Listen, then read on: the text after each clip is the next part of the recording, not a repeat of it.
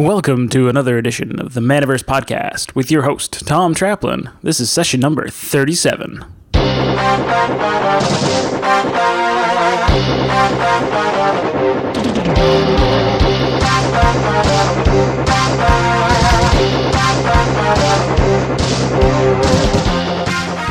Okay, welcome to another edition of the Manaverse podcast. This is the 37th episode, and you might have noticed there was quite a gap between episode 36 and this one, and the reason for that is something I will go into, as this episode is basically the reintroduction episode. I've been on hiatus for the past 6 months, and so this show is basically just going to get you caught up. What have I been up to in the last 6 months? What am I working on now? And then I'm going to tell you the story of the last level, but I'm going to save that for the end of the show. So, what have I been up to? Well, I've basically been spending more time with my family.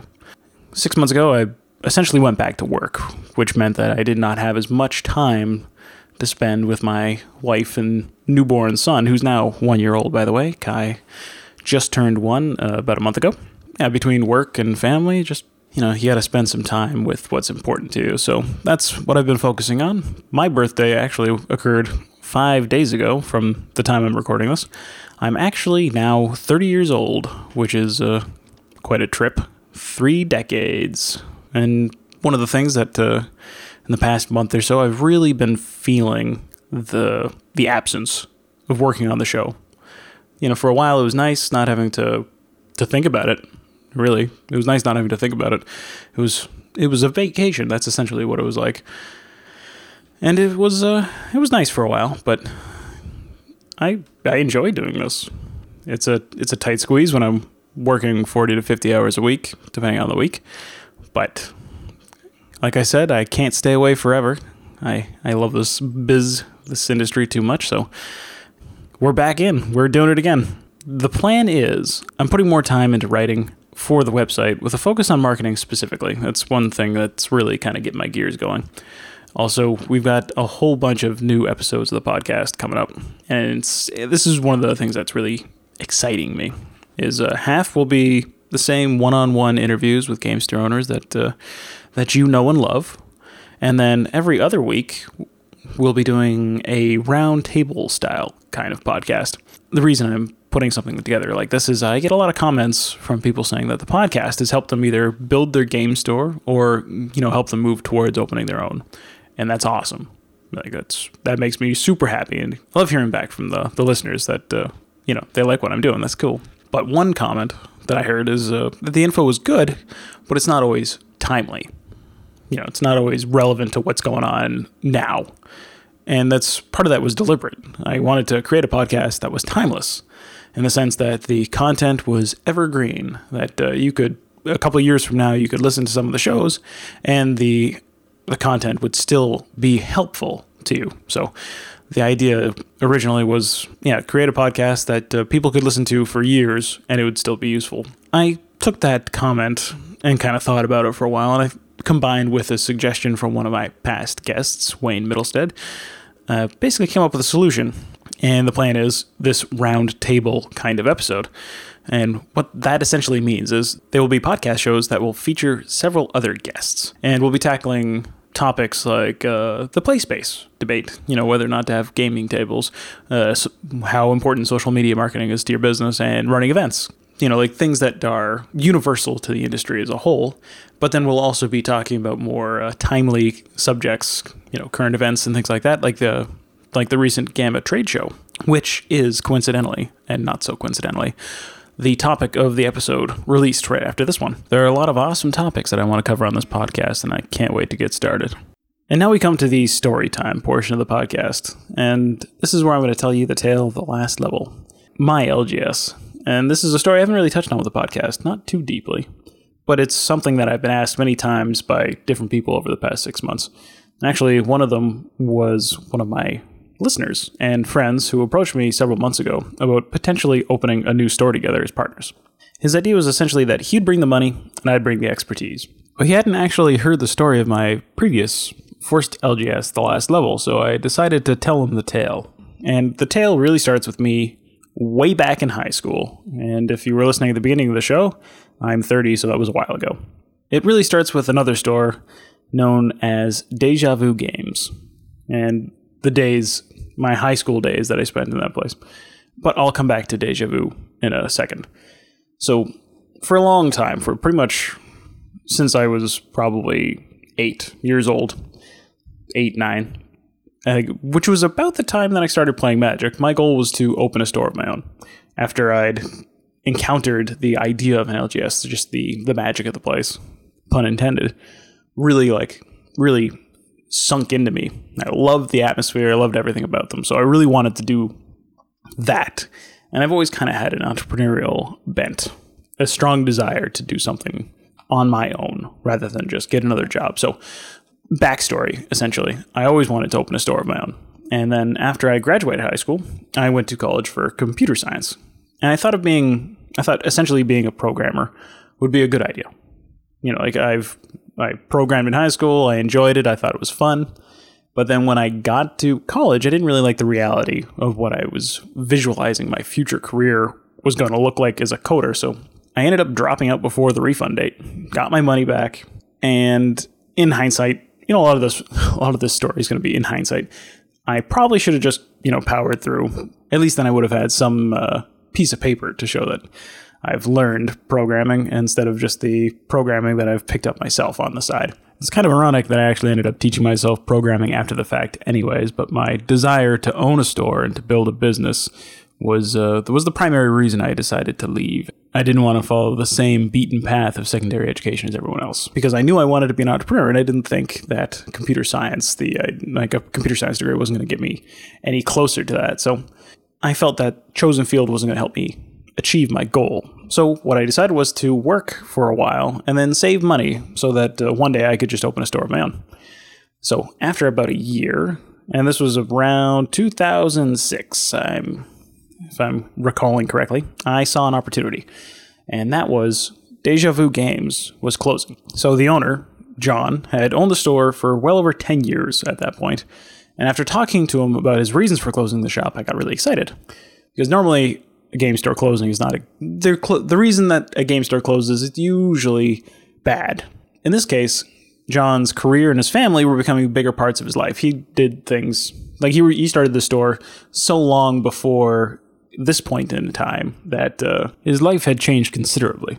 And he didn't want to continue splitting his time between both worlds. So he wasn't closing the store because the business wasn't necessarily doing well. It's just he did not want to keep doing it. So, and this to me felt like a really good time to act because Deja Vu still had a passionate community of customers, and they were going to be displaced once they closed down. So I figured I could essentially take the momentum that Deja Vu had built up over the years and use it for my own shop. And so Deja Vu Games was the store that's been part of this community in the town that I live, Kitchener, for over a decade. And like I said, I spent many of my high school days, my high school evenings, post-school, hanging out at the store, spending probably way more money than I should have, but also making friends. And a lot of the friends that I have today, I actually met at Deja Vu Games while playing Magic. It's one of the things that I love about an LGS is that it draws together a community of like-minded gamers.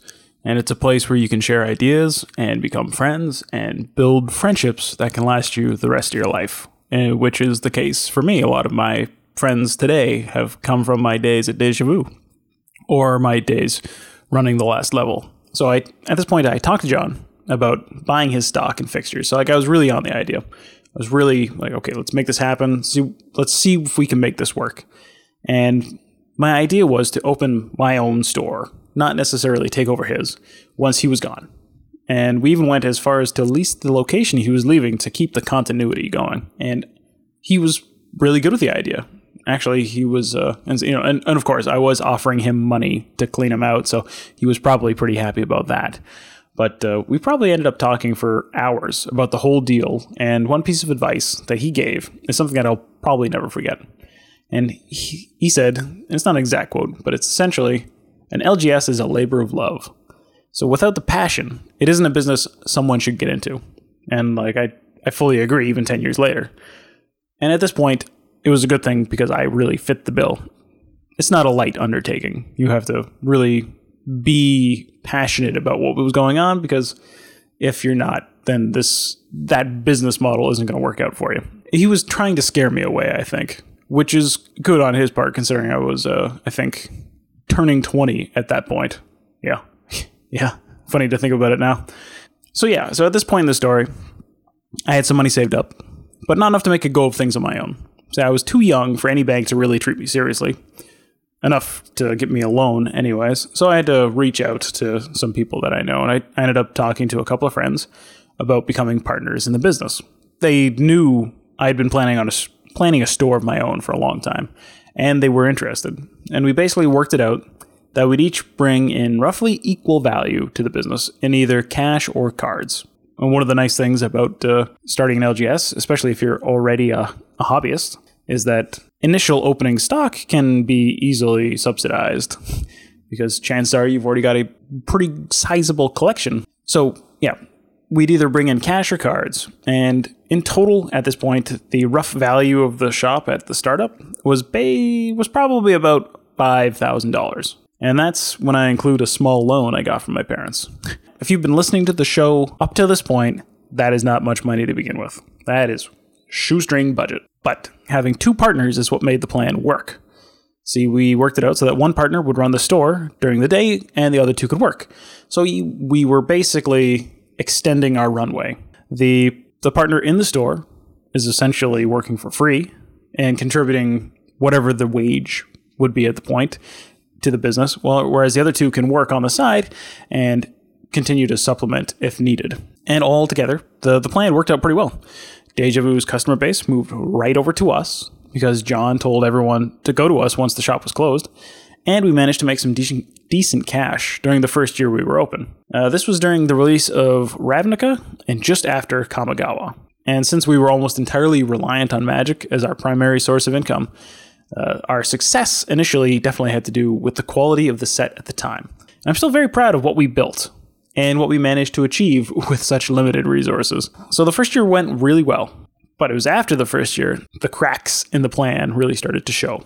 So we were growing and expanding our inventory at this point, and the bank decided to offer us a loan. See, before we opened, we thought about this. We thought, well, let's approach a bank and see what's going on. But they wouldn't touch us. 3 young guys who had very little credit history, opening a business in a very volatile industry. Of course, the bank's not going to do anything about that. There's no way they're going to give anyone money. We'd have to ask anyways, though. So we didn't get anything. But then after 1 year, we were approached by the bank, and they offered us the option for a loan. So after 1 year, we were doing pretty well, and to the bank, we seemed a lot less risky. And to us, the 3 of us, that seemed like a great idea. We weren't really sure what we would do with the money, and this is obviously another lesson from the tale that you can take away from this.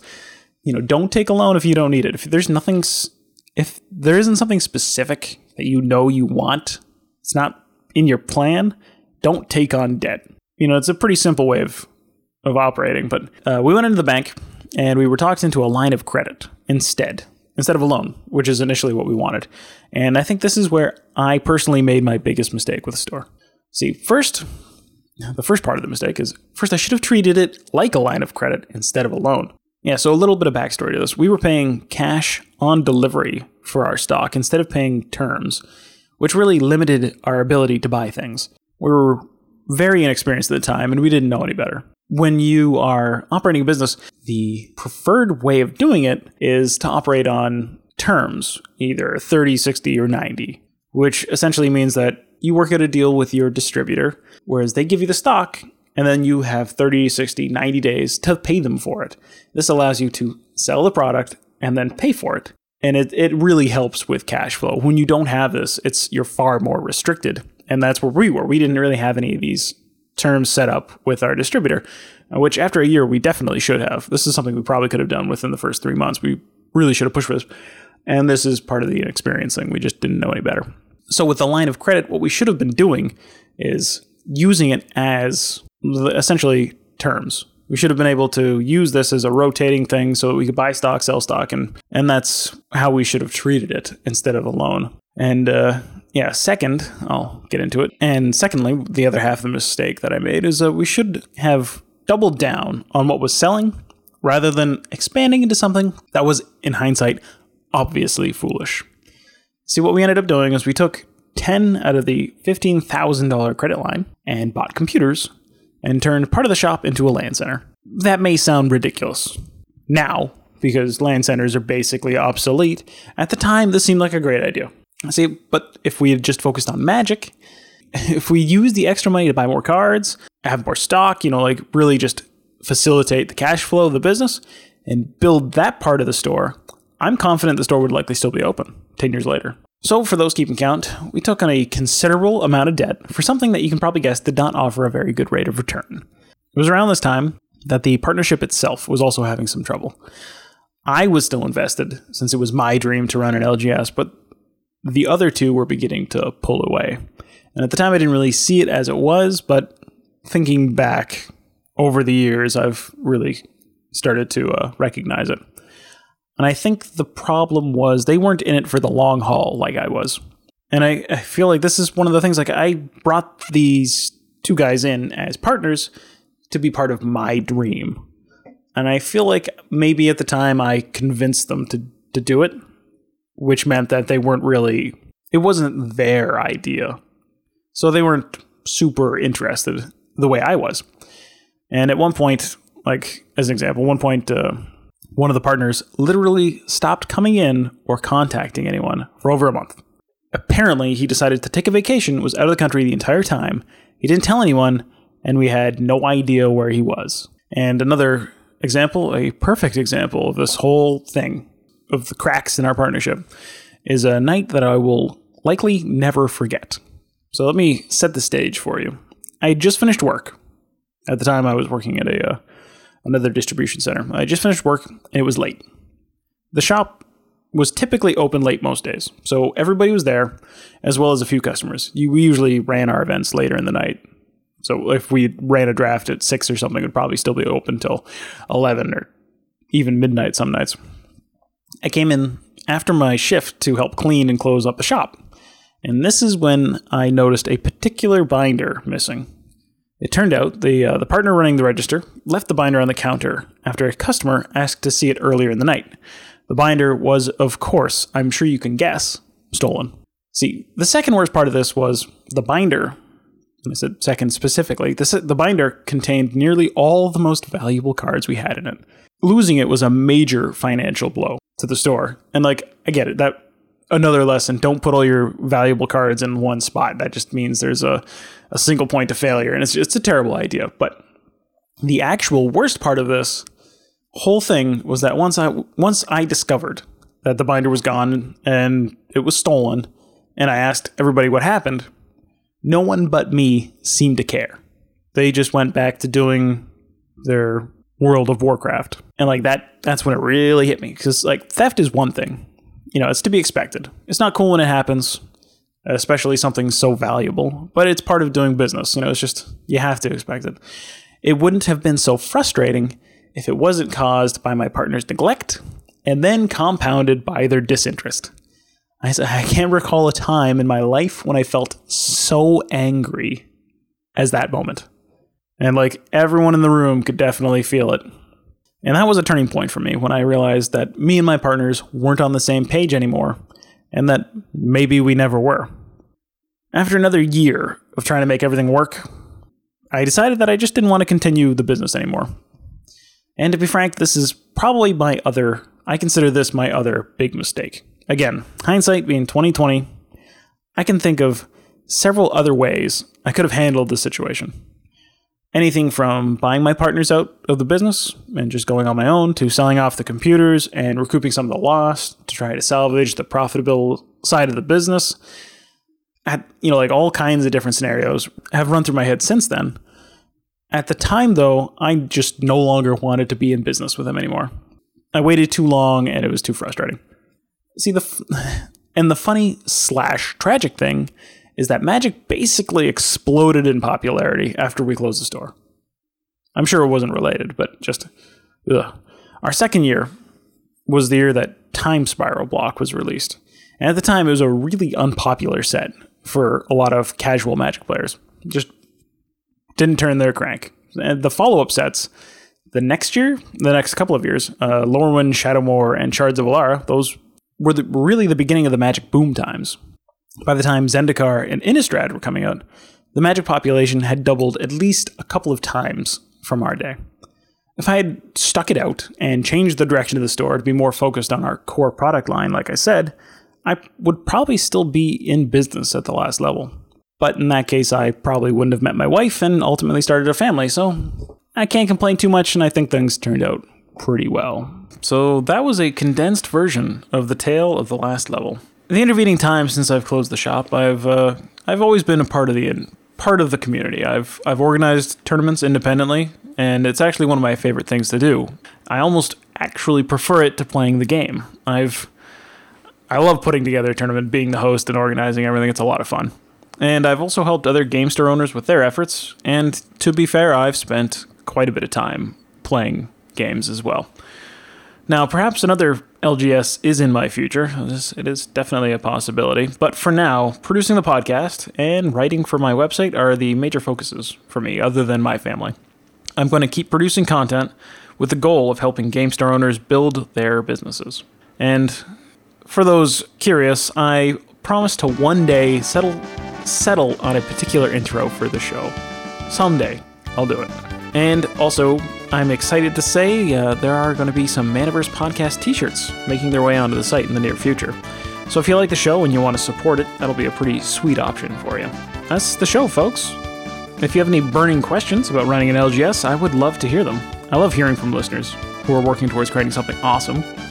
And if I can help out, I'm glad to offer some of my time and advice. So send me your questions via email. My address is tom@manaversesaga.com, or you can do it on Twitter @TomTraplin. Your question, if it's interesting and intriguing, may end up as a topic of one of the upcoming episodes of the podcast, because chances are, if you're asking the question, others are too. I hope you'll enjoy the next episode of the Manaverse podcast, the first edition of the Round Table. I think that covers it. Until next time, stay strong, keep working towards your goals, and as always, thank you very much for listening.